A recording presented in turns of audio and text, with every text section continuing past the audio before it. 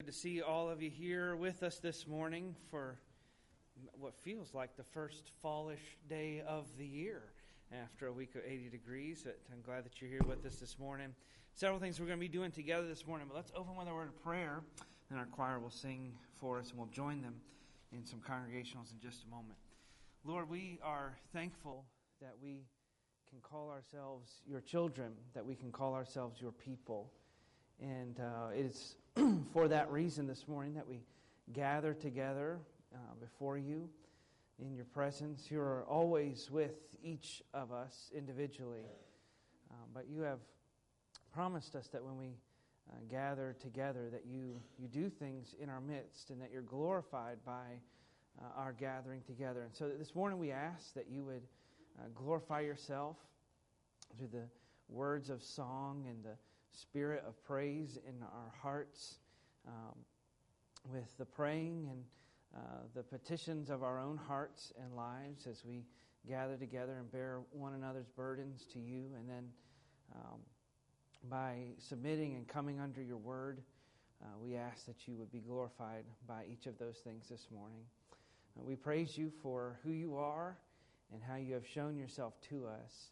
And so we ask that this morning you'd settle our hearts and minds. There are many troubles and issues and problems of life that have entered into our lives even this week and these last months. We pray that you'd help us to set those aside for a moment or just to carry them to you. And then other things, good things, blessings in our lives this week that we're thankful for, but help them not to be a distraction, but to point our eyes toward you even now. And we pray all of this in Jesus' name. Amen. Amen. Thank you. Be seated.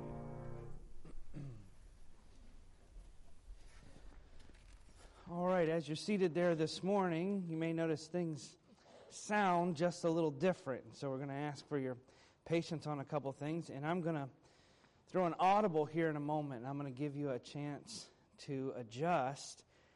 We had a storm Friday, and Brother Young texted me Friday afternoon and said we were at an educators conference on Friday, and so Friday afternoon he texted and said there's no apparent damage to the buildings, and apparent being the key word there, and it seems that in that storm we lost our speaker cable that goes to this speaker on this side, and we didn't realize that until just a few minutes before the service today. So if you're on this side and you're having trouble hearing, in just a minute we're going to give you the chance to adjust and switch this morning. It won't even bother me if the whole auditorium is really weighted down on this side, but I'm going to give you a chance to switch. If you're struggling, if you can hear me fine, that's fine. I will talk as loud as I can for the most part while I speak in a moment. But if you're struggling to hear, I'm going to give you a chance to adjust that in a moment. And in fact, Philip, if you just get something ready to play in a few minutes, we'll let people shake hands and talk to each other and nonchalantly move away from where you are over here if you'd like to be able to hear, and we'll try to get that cord replaced and fixed as soon as we can. Didn't have a spare one to throw on there. Also this morning, there's a few different things. If you would, take a look at your bulletin today, and some upcoming events and some different things that we'd like to focus on, if you would. First, on the inside there, you see Ladies Fellowship coming up this week. That is Tuesday night at 6:30. And if you are interested, or if you're planning on attending, there's a sign-up sheet at the Welcome Center. It helps us know kind of how many to prepare for. Or if you're able to help with setup or bring and prepare some small dishes for food, that information's at the Welcome Center as well. And then right after the morning service this morning, for anybody that can help or wants to help set up or wants to help with food, any ladies, there'll be a brief meeting back in the chapel for just a moment right after this morning service. Then you see the week of Thanksgiving, just a week from Tuesday, amazingly. You see that week we move our midweek service to Tuesday evening. Notice the time, it's a little different to try to help adjust and give us a little bit of extra time at 6:30 that night. And you say, well, that is really close to my work. Just come straight from work. It won't bother us at all. And so just come that evening, and hope that everyone will plan to come and be a part of that. Our Thanksgiving, our pie and praise service that evening, we'll gather and share some things that God's been doing in our lives, some scripture reading and songs, and then a time of fellowship afterward. And we're asking each family to bring a dessert that has enough for their family and a little bit to share as well.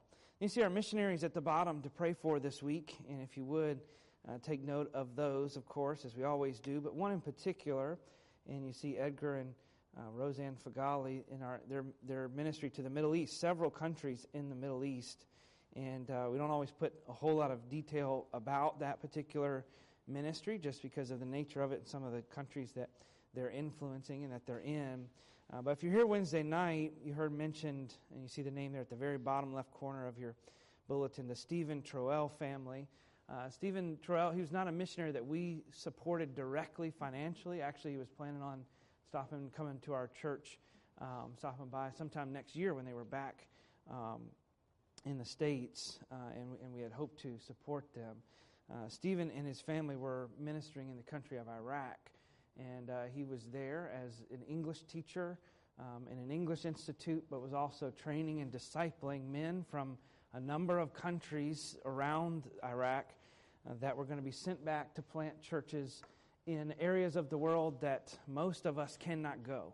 And the people there loved Stephen, and this week Stephen was killed in an assassination, basically, and so we're praying for his family. He was not necessarily killed because of being a Christian, but there's a lot of weight to it, a lot of political things back and forth with the new government there, and a number of things, and it just seems that he was caught there as being the American that was there at that time. And so if you would, pray for Stephen's family, and pray for this particular ministry, Edgar and Roseanne Fagali. They're in the middle of starting a Christian school in the middle of Baghdad, Iraq, with government approval, which is pretty amazing feat that the Lord is working in their midst. They have the plans already approved by the government to build that Christian school that's there. They had to actually buy a little bit bigger piece of property. The government wanted them to buy, but they're in the midst of purchasing that property. And they were actually going to ask Stephen to be the administrator or the head of that school as well, with the other things that he was doing. And so, of course, this kind of adds a lot of different layers to that. So if you would, pray for this particular ministry, but also pray for this family, the Troell family, these next few weeks and days. Several have asked about how we can help them, and we're going to let you know exactly how we can do that. It might be part of our Christmas offering to help this family with their sudden loss of Stephen there as well. If you would, take a look at the middle of your bulletin there and notes to our veterans. Veterans Day didn't fall on a Sunday this year or a Wednesday, but it was this week, and we always like to do something to celebrate the veterans of our church and our community. And so we'll read that in a moment, have a small video to show. But if I could have a couple men that had volunteered to help, if you would, to come. And then if you served in a military capacity in any way, whether any of the branches of service, men or ladies, if you would stand for just a moment, if you're comfortable doing that, and we would like to honor you. We just have a small gift to give you, and I know that there is so much more that we would like to do for you, but each year we like to celebrate our veterans, and so if you're a part of that, if you would stand, and I know that even some of the men that are helping hand out some of the gifts are part of that as well. And if you would stand, we'll bring those around to you in just a moment. Just a small token of our appreciation.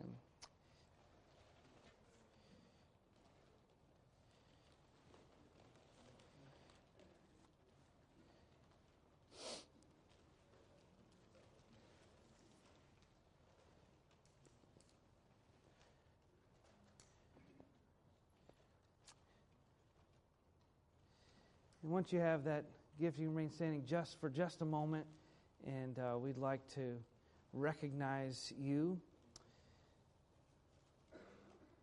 And we'll do it kind of reverse. Instead of having you stand when I call, I'm going to call your branch of military in just a moment, and if I call your branch, you can have a seat when I call it. We just like to see where different people served, and it's in no particular order. I know that there is some discussion about branches of military, order of service, and a number of things. In no particular order or preference, I will call out your branch of military. If you would, you can just have a seat and we'll recognize that. Anyone that served in the Air Force, if you would, have a seat there. And you can raise your hand as you see. Good job. Very, very much thank you for your service. Any Marines?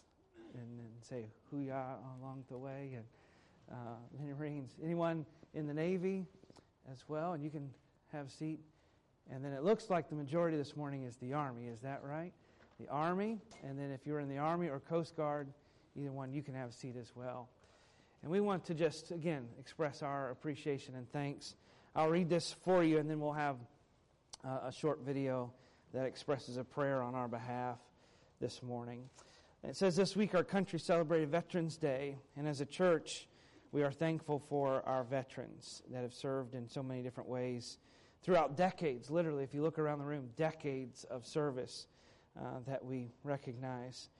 It says, we're proud that you're a part of our church, and we're grateful for how our God has used you to provide security and freedom for our families and for us as individuals and as a country. And thank you. Of course, we know we'll never be enough, but we hope that you know that we love you as a church and that we hope to serve you as a church in this way as well. If you would, just give a round of applause for our veterans this morning.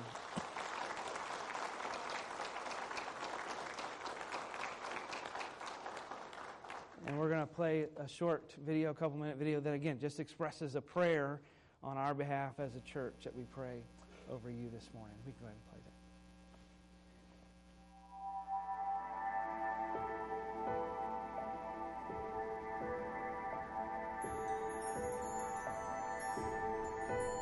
Many that have even passed on and are now in your presence, and we are amazed and thankful that someone would be willing to sacrifice their life, their time,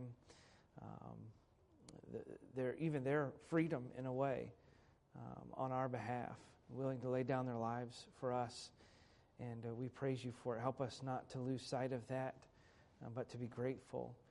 May it serve as a reminder of you as our Savior, the perfect sacrifice for us. And may each of these that have served know our gratefulness to them. And we praise you for them. And we glorify you for them. In Jesus' name, amen. Stand if you would, and where you are, and we're going to sing one final congregational song.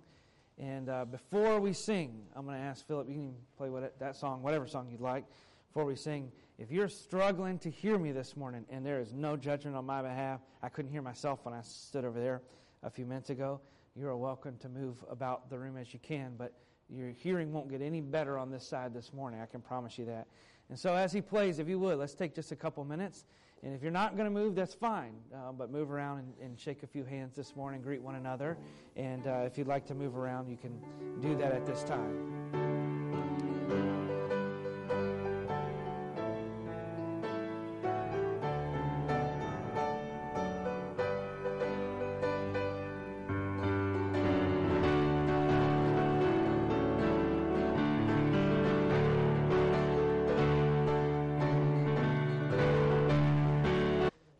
If you would, take your Bible this morning and turn to the book of Matthew today.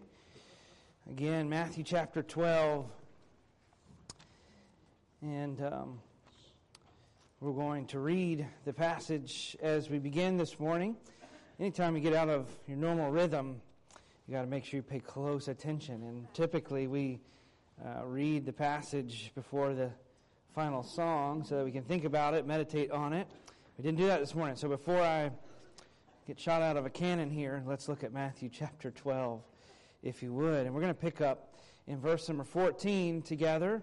Matthew chapter 12, verse number 14. If you would, follow along with me. If you don't have a Bible with you or a device there you can read it on, make sure you use one from the chair in front of you, a little brown Bible that's there, and follow along with us this morning as we read from God's Word. This is God's message to us about His Son, and a double of that this morning.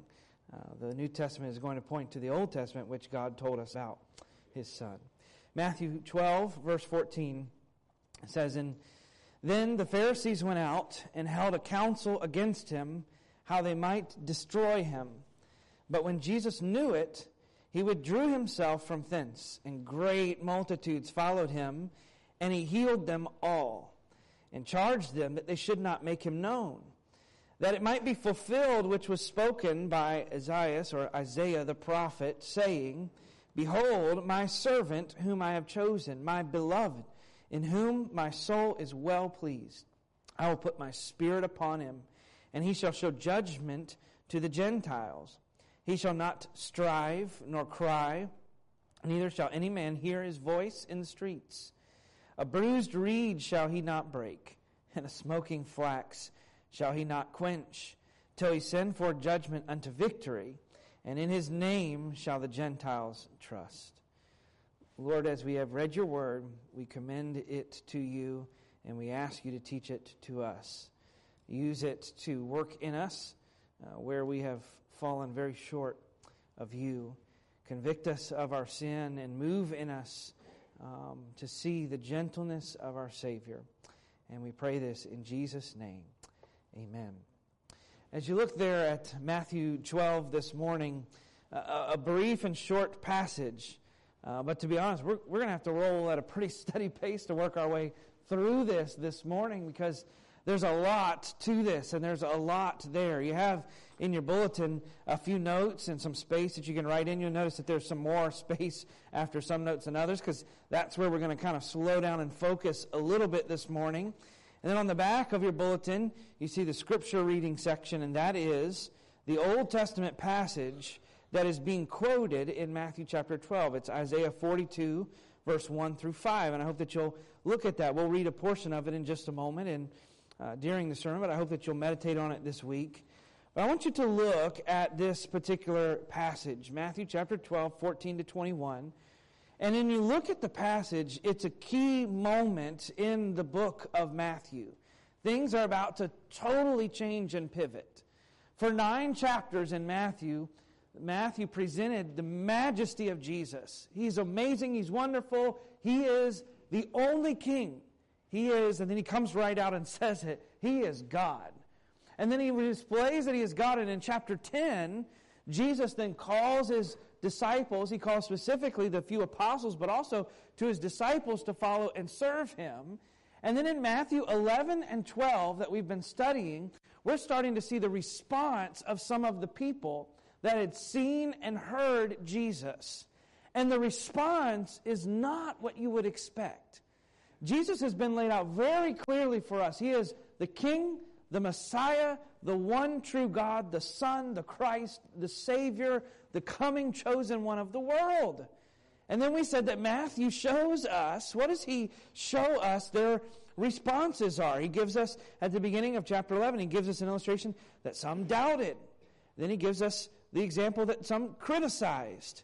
Some were indifferent.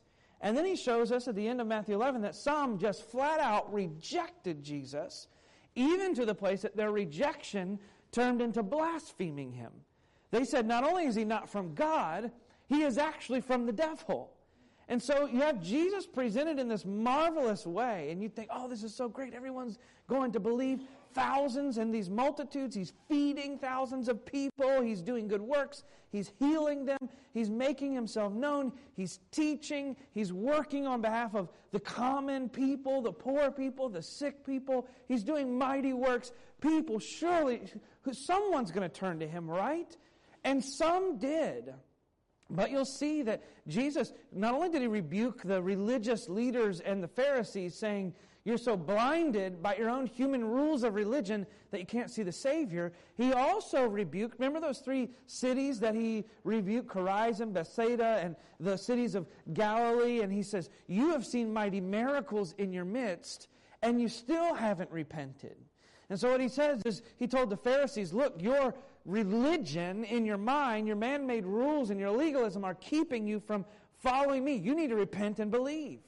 Then he looks at the people that he had ministered to and done these great miracles in front of, and they had listened to him teach. They'd follow him with intrigue. And he says, look, it's great that you're followed and you're around me, but you need to repent and believe. So your religion or your spiritual experience are not what saves you, he says.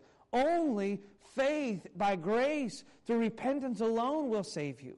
And so Jesus' message is the same to both of them. And what have we already seen from both of them in Matthew 11 and 12? They just don't get it. They don't see it. There's indifference. There's straight rejection. There is doubt.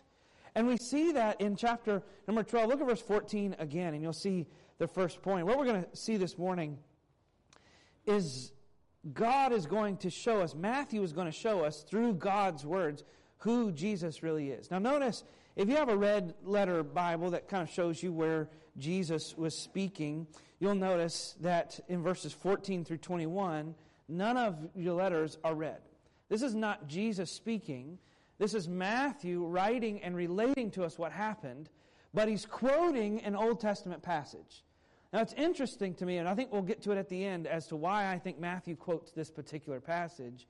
But Matthew is the only of the four gospel writers, Matthew's the only one that makes this correlation, that quotes this passage. Doesn't mean the others didn't see it, but I think it's significant to Matthew in particular for a reason. And so what happens is Jesus comes and he contradicts the Pharisees for their Sabbath. That's what we talked about last week. All their Sabbath rules, literally chapter upon chapter in the Talmud, not of rules and laws that God gave for the Sabbath, but rules and laws that men made up about the Sabbath. And Jesus says, I don't care about any of those because you made them up. They're not from God. And so he sort of ignores them all. I remember they come to him and they're fussing about him for eating an ear of corn or some grain, and his disciples eating on the Sabbath, and they're traveling and they're walking and they're fussing at him about that. Then he goes into their synagogue and he begins to teach, and as he's there, they use this man with a paralyzed, with the Bible calls it a withered hand, and they bring him to Jesus. You know what's interesting? The Pharisees probably had not even ever paid attention to that man. Never cared about him. And then all of a sudden, then they use him to thrust him in front of Jesus to tempt him and say, should you be able to heal this man on the Sabbath? And Jesus says, you're so focused on your rules and your laws about the Sabbath that you're missing the point. That God's command is to do good. That the Sabbath is for man, not the other way around. Man's not made for religion in the Sabbath. That those things are made for mankind. They're gifts from God. And so Jesus calls the man forward and he heals the man's hand. And at that point, the Pharisees, they have snapped at this point. Notice what it says in verse 14. They don't hold a discussion to see what they should do. The word there where it says destroy him, that does not mean like political destruction and ruin his career. That means they want to kill him. It means they want to murder him. And they don't even discuss, should we do this or not? Notice verse 14 what it says. Then the Pharisees went out and held a council against him, how they might destroy him. The talk was not, should we? The talk is, how do we kill him?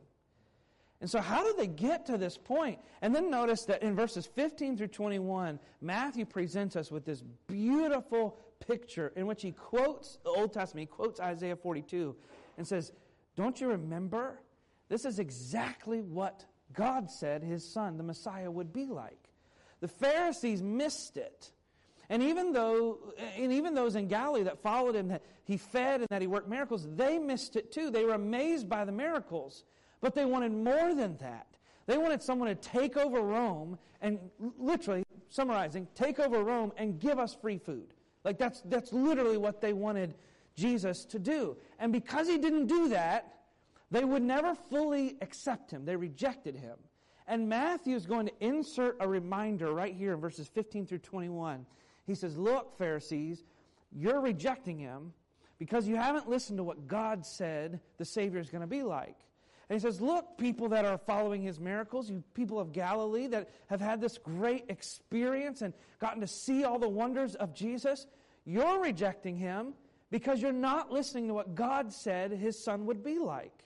And he goes back and he quotes Isaiah 42 because God has told us in a very contrary way to what the Pharisees, the religious people, and even the world. And isn't that the truth and the case today? That the world, those that know of Jesus are captivated by him in some way and are captivated by what the Bible says about him, but they see it in their own view. And you and I, some of us have been in that same position too, where we see Jesus through the lens of what everyone else says. We even see Jesus through the lens of what I say he has to be. Well, if he's going to be the Savior of the world, that means this is going to be true of him. But what actually is presented to us here, this is what God says is going to be true of his Son, of the Messiah, of the Savior of the world. And then he presents us with these characteristics, and we'll look at them twofold this morning. We'll look at them in a way in which we should gratefully glorify these things and carefully imitate them. I want you, if you want to jot some things down, you can even write that above this list of 7 things, that these are things we should gratefully glorify about Jesus, but also carefully imitate in our own lives. And you see that there in the first one, not an enjoyable one, but notice he was condemned by false teachers. Here, Jesus, in a moment, the key of the passage is in verse 18. Notice it says, he's quoting Isaiah 42, in which God, speaking to Isaiah, says, "Behold my servant." Look at him. And then he gives this description. Look at Jesus. And then he gives all these things. Just the same way you would describe your own child in a way in which you're proud of them, you're excited about it. Look at them, and then you list all the descriptions of them, or something that you've accomplished, or something that you've done in life. Look at this, and look at all that, and then you describe it. God says, look at my Son. Look at the Messiah. Look at the coming chosen one. This is what he's going to be like. And so he says, look at him. He is my servant. We'll talk about that in a moment. But it's interesting that the true servant is then condemned by false servants. The Pharisees were not real servants. They wanted to be viewed as the servants of God. But actually what they wanted was glory and authority. And when Jesus challenged that, they tried to kill him. Savior, Son of God, God of the universe, God of the world comes, and he challenges their authority. Imagine that. God challenges human authority, and their response is, we want to kill him. Does that sound like a modern-day cultural crisis to you? In which God gives us his word, which is truth, and says, this is the ultimate authority for your lives and for the world. And then we don't like it, and we reject it. And though we don't hold up our fists and say we're going to kill God, we kill him in our minds as a culture and society. We kill him in our minds, and we numb ourselves to him, and we ignore him, and we live as though he is irrelevant and dead because he's challenged our authority. And as foolish as it looked for the Pharisees to treat Jesus this way, it looks that foolish for humankind to treat God that way. And you see there that they condemn him, but then notice what Jesus displays. Verse 15. But when Jesus knew it, he withdrew himself from thence, and great multitudes followed them. And notice this, and he healed them all. Isn't that a wonderful truth? That he cares for these people, that he is given to them. I want you to notice, if you would, that he heals them all of them. That means that Jesus was willing even to heal people that didn't believe in him. All of these people had gathered in the multitude. They didn't all follow Christ.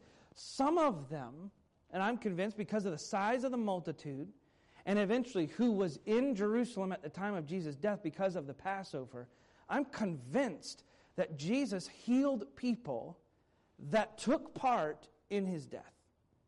Great multitudes came to Jerusalem for the Passover from all over Israel. And he had healed people from all over Israel.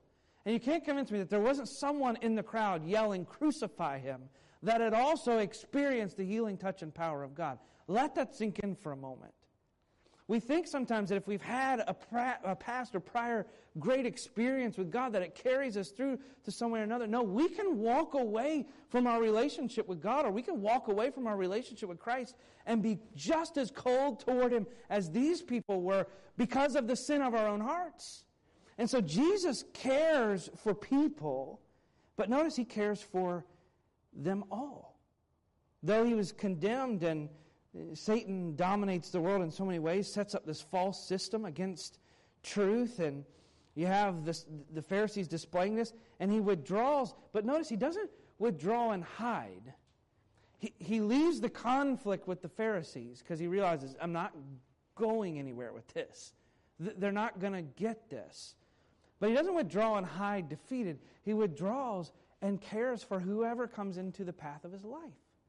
It would have been easy to feel discouragement or anger or rejection back toward them, but he doesn't. He cares for people. But notice, he heals them all. There was no presupposition. There was no contingency that was made. Like the disciples lined everybody up and said, do you believe in this, this, and this? And how long have you followed? How long have you been in the crowd? And where do you live? None of those things. Jesus just heals them all. And in healing them, he shows his deep care and concern for people. But then notice in verses 15 and 16 that Jesus remains conformed or obedient to God's plan. And this is interesting to me. Notice he removes himself from the Pharisees because it wasn't time for that kind of conflict. He had not been made known by to all of this area as the true Messiah. In fact, most people hadn't really gotten that is who he was. And then in verse 16, notice, he heals them all and then charges that they should not make him known. Now, that's a difficult circumstance, or that's a difficult thing to really kind of wrestle with, isn't it, if you think about it? Why would Jesus tell people that he'd healed not to talk about him, not to tell of it? Jesus conformed to God's plan, which was very different than the plan of man. The plan of men for the Messiah, the plan of Israel for the Messiah was to lift him up, make him the king. Remember, Jesus feeds the 5,000 people. What do they want to do? He feeds 5,000 people from nothing, and their immediate response is, make him the king. That's what they want. A political, a governmental ruler that will fix their issues and their physical problems. But Jesus did not come to ascend to a throne, but to be hung on a cross first. He came not to shed Roman blood, but to have his own blood shed. His rule was not going to come at the hands of leading an angry mob, but by being killed by one. He was conformed to God's plan. Now, why would Jesus tell them not to tell? I don't have time to get deep into it this morning. There's a few thoughts. I think that the Lord knew the problem sometimes of secondhand stories. And he's saying, look, let others experience me for themselves personally, individually. Rather than it spreading abroad, oh, he did this, and he did this, and he did this, and he's making people be able to fly, and, shooting fire out of his hands and eyes, and, things get stretched, right? And Jesus says, I'm going to heal you. I'm going to heal you individually and personally. Think about when he heals the blind man. He says, don't tell anyone about this. Go to the priest and be made confirmed and declared clean. He's working in an individual, one-on-one way. I also think that he didn't want to just strictly become known as a miracle worker. He wanted people to hear his teachings. He was submissive to God's plan, even though there was a quote-unquote easier and more glorified way. He remained submissive to God's plan, as should we. And then notice, because of this, verse 17 and 18, he's commended by God himself. Behold, my servant. It says that it should be fulfilled, which Isaiah the prophet said. Behold, my servant, whom I have chosen, my beloved, in whom my soul is well pleased. I'll put my spirit upon him, and he shall show judgment to the Gentiles. So he shows concern for those that had need, cared for people. He is committed and obedient, submissive to God's plan. But then in this, he is commended by, or he's lifted up by, the Father. I want you to notice, he says, behold my servant whom I have chosen, my beloved, in whom my soul is well pleased. Think about that for a moment. God himself commends his Son. Look, if you would, on the back of your bulletin. You don't even have to turn there in your Bible right now. Look at the back of your bulletin and read Isaiah. Notice the description. Behold my servant, whom I uphold, mine elect, in whom my soul delighteth. Notice God says, my soul delights, enjoys my Son. I have put my spirit upon him. He shall bring forth judgment to the Gentiles. He shall not cry, nor lift up, nor cause his voice to be heard in the street. Notice the quote here. His bruised reed he shall not break. The smoking flax he shall not quench. He shall bring forth judgment unto truth. He shall not faint, nor be discouraged, till he have set judgment in the earth, and the isles shall wait for his law. Thus saith the Lord God, he that created the heavens and stretched them out, he that spread forth the earth, and that which cometh out of it, he that giveth breath unto the people upon it, and spirit to Spirit to them that walk therein. I want you to think about this. Why is it such a big deal that Jesus is commended by God for this purpose? Because this is God's plan. This isn't somebody just came up with this out of the blue. Somebody said, God, it'd be neat if you did this. God's plan is His love, an expression of that love toward people. It's why He's so passionate about it. Like you have a project at work that you're assigned for one thing or another. You notice, usually you feel a little different about that project if it's someone else's idea compared to if it's your idea. If it's your idea, you want it to succeed because you're passionate about it. Something that you want to do in your home and in your family, or, this is my idea. I'm so excited about this. And we see that in the Lord, the God, the Father, as He points to His Son and says, this is what I've given you. His Spirit toward us. What do we see? We see God's Spirit toward us by how it is displayed through His Son, Jesus Christ. But then notice, as it goes on, that He's commended by the Father. He communicates truth to all men. He speaks truth as it is. Says He will show judgment to the Gentiles. It doesn't mean literally He's going to bring judgment on all the Gentiles. Notice He uses the word show. He's going to reveal it. He's going to display it. Why? Because He doesn't just want the Jewish nation to be saved. He wants all men. His compassion is toward all people. And you can see that when it says that He healed them all in verse 15. You see it all through the passage. He healed them all. He's going to show and reveal judgment and salvation to the Gentiles. And then at the end, verse 21, in His name shall the Gentiles trust. He is showing His heart toward all people and that He has compassion toward all men. This is the description that God gives of His Son. Think about in chapter 9, we won't turn back there for time's sake, but in chapter number 9, verse 36, it says that Jesus looked at the multitude, and how did He see them? He says that they fainted as sheep that have no shepherd. That word faint there literally means to be stripped bare and have no support. And He looked at people that had been stripped bare by sin and by false religion and by the rules that the Pharisees and others had made, by the Roman oppression over their physical lives and their citizenship. And He saw people that had nothing and He loved them. Think of the descriptions that God made in the New Testament for Jesus, or that Jesus even made for Himself. Think about the relationships that He describes. He describes Himself as a husband, a shepherd, a friend, and a brother. Now, I know that in our human way and cycle, we can ruin all of those things.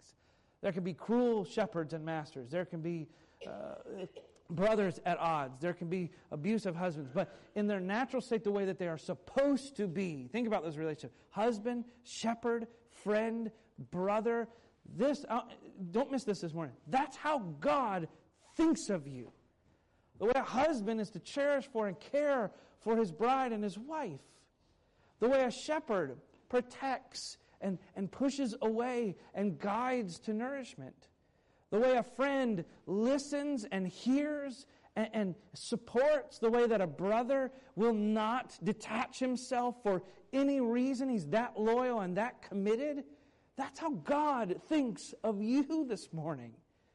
And don't be confused. You say, well, why do we emphasize that? We know that. Yeah, we know it. So did the Pharisees. The Pharisees had Isaiah 42. They probably had it memorized. But they missed it because God wasn't what they thought He should be. And sometimes we live our lives and we forget how God thinks about us. And for the last few minutes this morning, these points I've rushed through to get to these last three, because this is what I really want us to just focus on this morning. I want us to be rebuked by, but also amazed by, humbled by the way that God thinks about you. I mean, think about it this morning. This is what He has given us in His Son, this glorious picture, this Messiah, this coming one. And notice these last three things, that Jesus is committed to meekness. Notice in verse number 19, He shall not strive nor cry, neither shall man hear His voice in the streets. It doesn't mean He's not going to cry, like He's not going to cry tears. And it doesn't mean He's not ever going to raise His voice as He speaks and preaches, but it says that's not who He is. He doesn't rage. He doesn't strive. The word strive there means to contest or fight with. and then the word cry there means it's the same word. This is how the Greek people would use that word. They would use it to refer to a barking dog. I'll say that 3 times fast. A barking dog, a crow cawing, a bird screeching, or a drunk man hollering in the streets. And it says Jesus is not going to be like that, rambling on and just yelling for attention, trying to clamor for himself. He won't do that. Why? Think about all of those things. All of those things, they're just shouting and screaming to gain attention or to get people to look or to draw attention to their own desires. But Jesus is busy with his eyes pointed toward the need of people. And so he's not yelling and barking in the street about his own life and his own stuff. He's about his Father's mission, which was his care and his concern for the people. He was meek, God Almighty and powerful, yet reserved in his judgment and justice toward people because he's displaying mercy in meekness.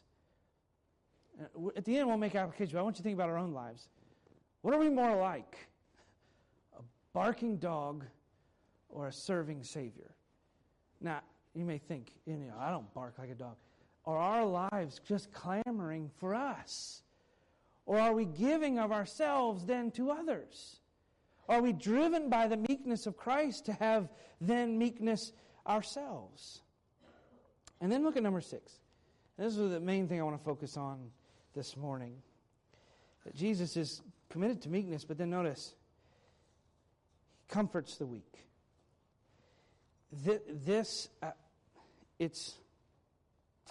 this passage was a wedding ring, a diamond engagement ring, I feel like this is the main, I don't know what you call that centerpiece, this is the big one.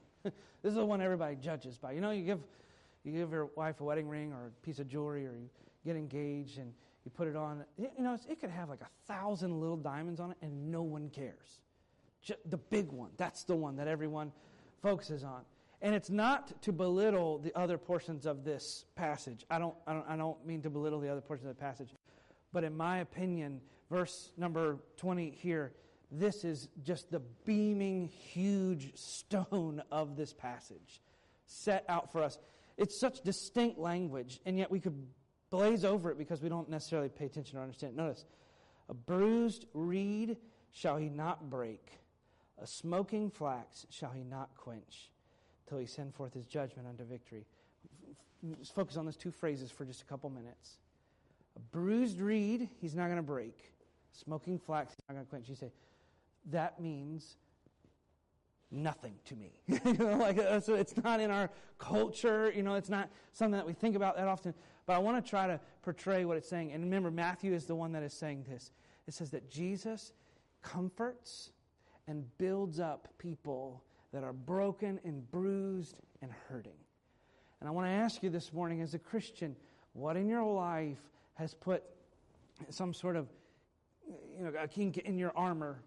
It's a knot that has messed you up somewhere along the way. There's a brokenness about your relationship with God. All right, now watch right here. Here's what he's saying. I'm going to start with the first one, and then I'm going to literally show you the second one, or vice versa. I'm going to show you the first one, and so let me start with the second one. Notice it says, "Smoking flax he shall not quench." And they had these. The only best way I can describe it is they would have these little lamps, and they didn't look like our oil lamps, and they didn't look like our candles. They looked like a genie lamp from Aladdin. That's the best way I can describe it, okay? That's what it looked like. The little lamp you rub, poof, it comes out. But they didn't do that. They put oil in it. And then they would take a piece of flax, a piece of fabric made, it's not even fabric, it's really made from plant, and they would dip it through the end, the genie comes out. They would put that into the end of it.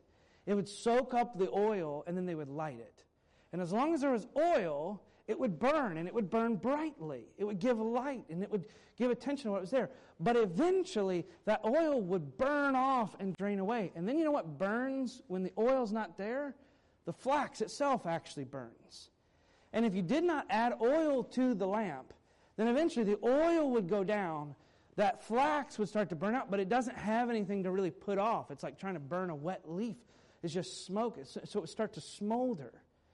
And the typical way that was handled when your oil lamp would go out, you know what most people would do in Jesus' day and culture? And it's not wrong, it's not sinful, it's just what made sense. They'd pull out the old flax piece, they'd put in a brand new one so they didn't have to mess with it. They'd pull out that smoking one, they'd snuff it out, they'd throw it to the side, put in a new one, pour in new oil, poof, everything's new again. Why? What do we do? The thing that is wasted and useless is discarded. And we start with something new. And here's what the Bible's saying. Jesus doesn't do that. He doesn't do that with people. Do you see it? That our lives spiritually sometimes are burning. We love God. We're passionate about Him. But sometimes the oil runs low, doesn't it? And sometimes it's not Christ burning through us. We feel like we're the ones burning at every end. And eventually there's no more flame, no more light, and no more heat. It's just smoldering smoke. It stinks to us and to everyone around it. And it says that Jesus, rather than come and pick that and throw it away and start new, it says that He will care for it and He'll trim it. He'll put new oil in it. He'll fan it until it lights new again. Jesus does that with your life this morning. Lost or Christian, doesn't matter. You feel like you're burning at each end and your life is useless. It stinks. It's smoking. I can't do what I want to do. I'm not anything for God. I used to be more passionate about Him. Jesus is a merciful God this morning. And it says that He will not discard you, extinguish you. And I want you to notice the last one. And I don't always do this. I'm going to give you a little illustration. Rob, can you help me for a second? In this room right here on the chairs, you'll see exactly what I'm talking about when you walk in, the little bundle of stuff. And you bring that to me again this morning. Notice it says in verse number 20, a bruised reed shall He not break. I want you to picture and think about your own life this morning. I know that we're getting close, but I'm going to finish with this because this is probably going to make a mess. And so a reed is not anything special. These are reeds. These are from an area that I like to hunt. And so I went and gathered these. A reed that they would have used is something very similar to this. Now notice, this is a small bundle of them. Where I hunt, there's, I don't know, like tens of thousands of these things. They're everywhere. They're all over the place. And they would use these for all sorts of different things in Jesus' day. They would use them to stir things. They would use them to weave baskets. They would cut pieces of them. They're hollow. They'd cut pieces of them and use them as straws. Novel idea. Shepherds would often take them out, cut ends on them, put tiny little holes in them, and blow through them to make little musical sounds just for amusement. They'd use them for all kinds of things. But here's the thing about them. They're not rare. They're not valuable. And they break very easily.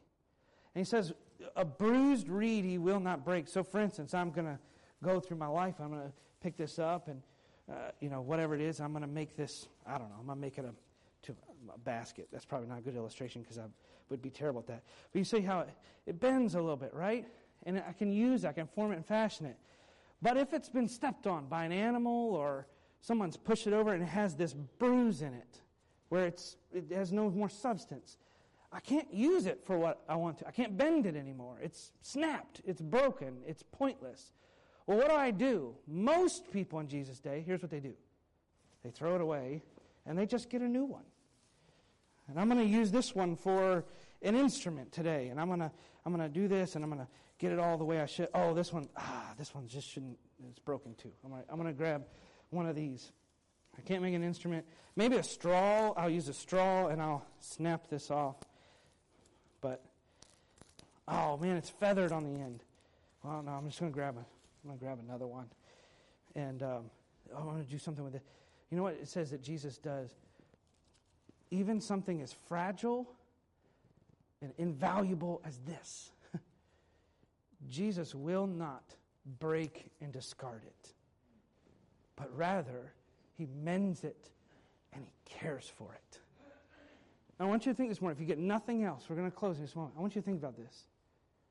This is how God thinks about you. Because there are things in life, man, I want God to use me. I do. But my lack of faith and my fear have bruised me and I'm useless. No, God's not going to throw me away. He's going to mend me. I want to be used by God, but my bitterness and anger about my situation and circumstance have made me seem useless. I don't have a relationship with Him. No, He's not going to throw me away. He's going to fix me, and He's going to care for me, and He's going to use me.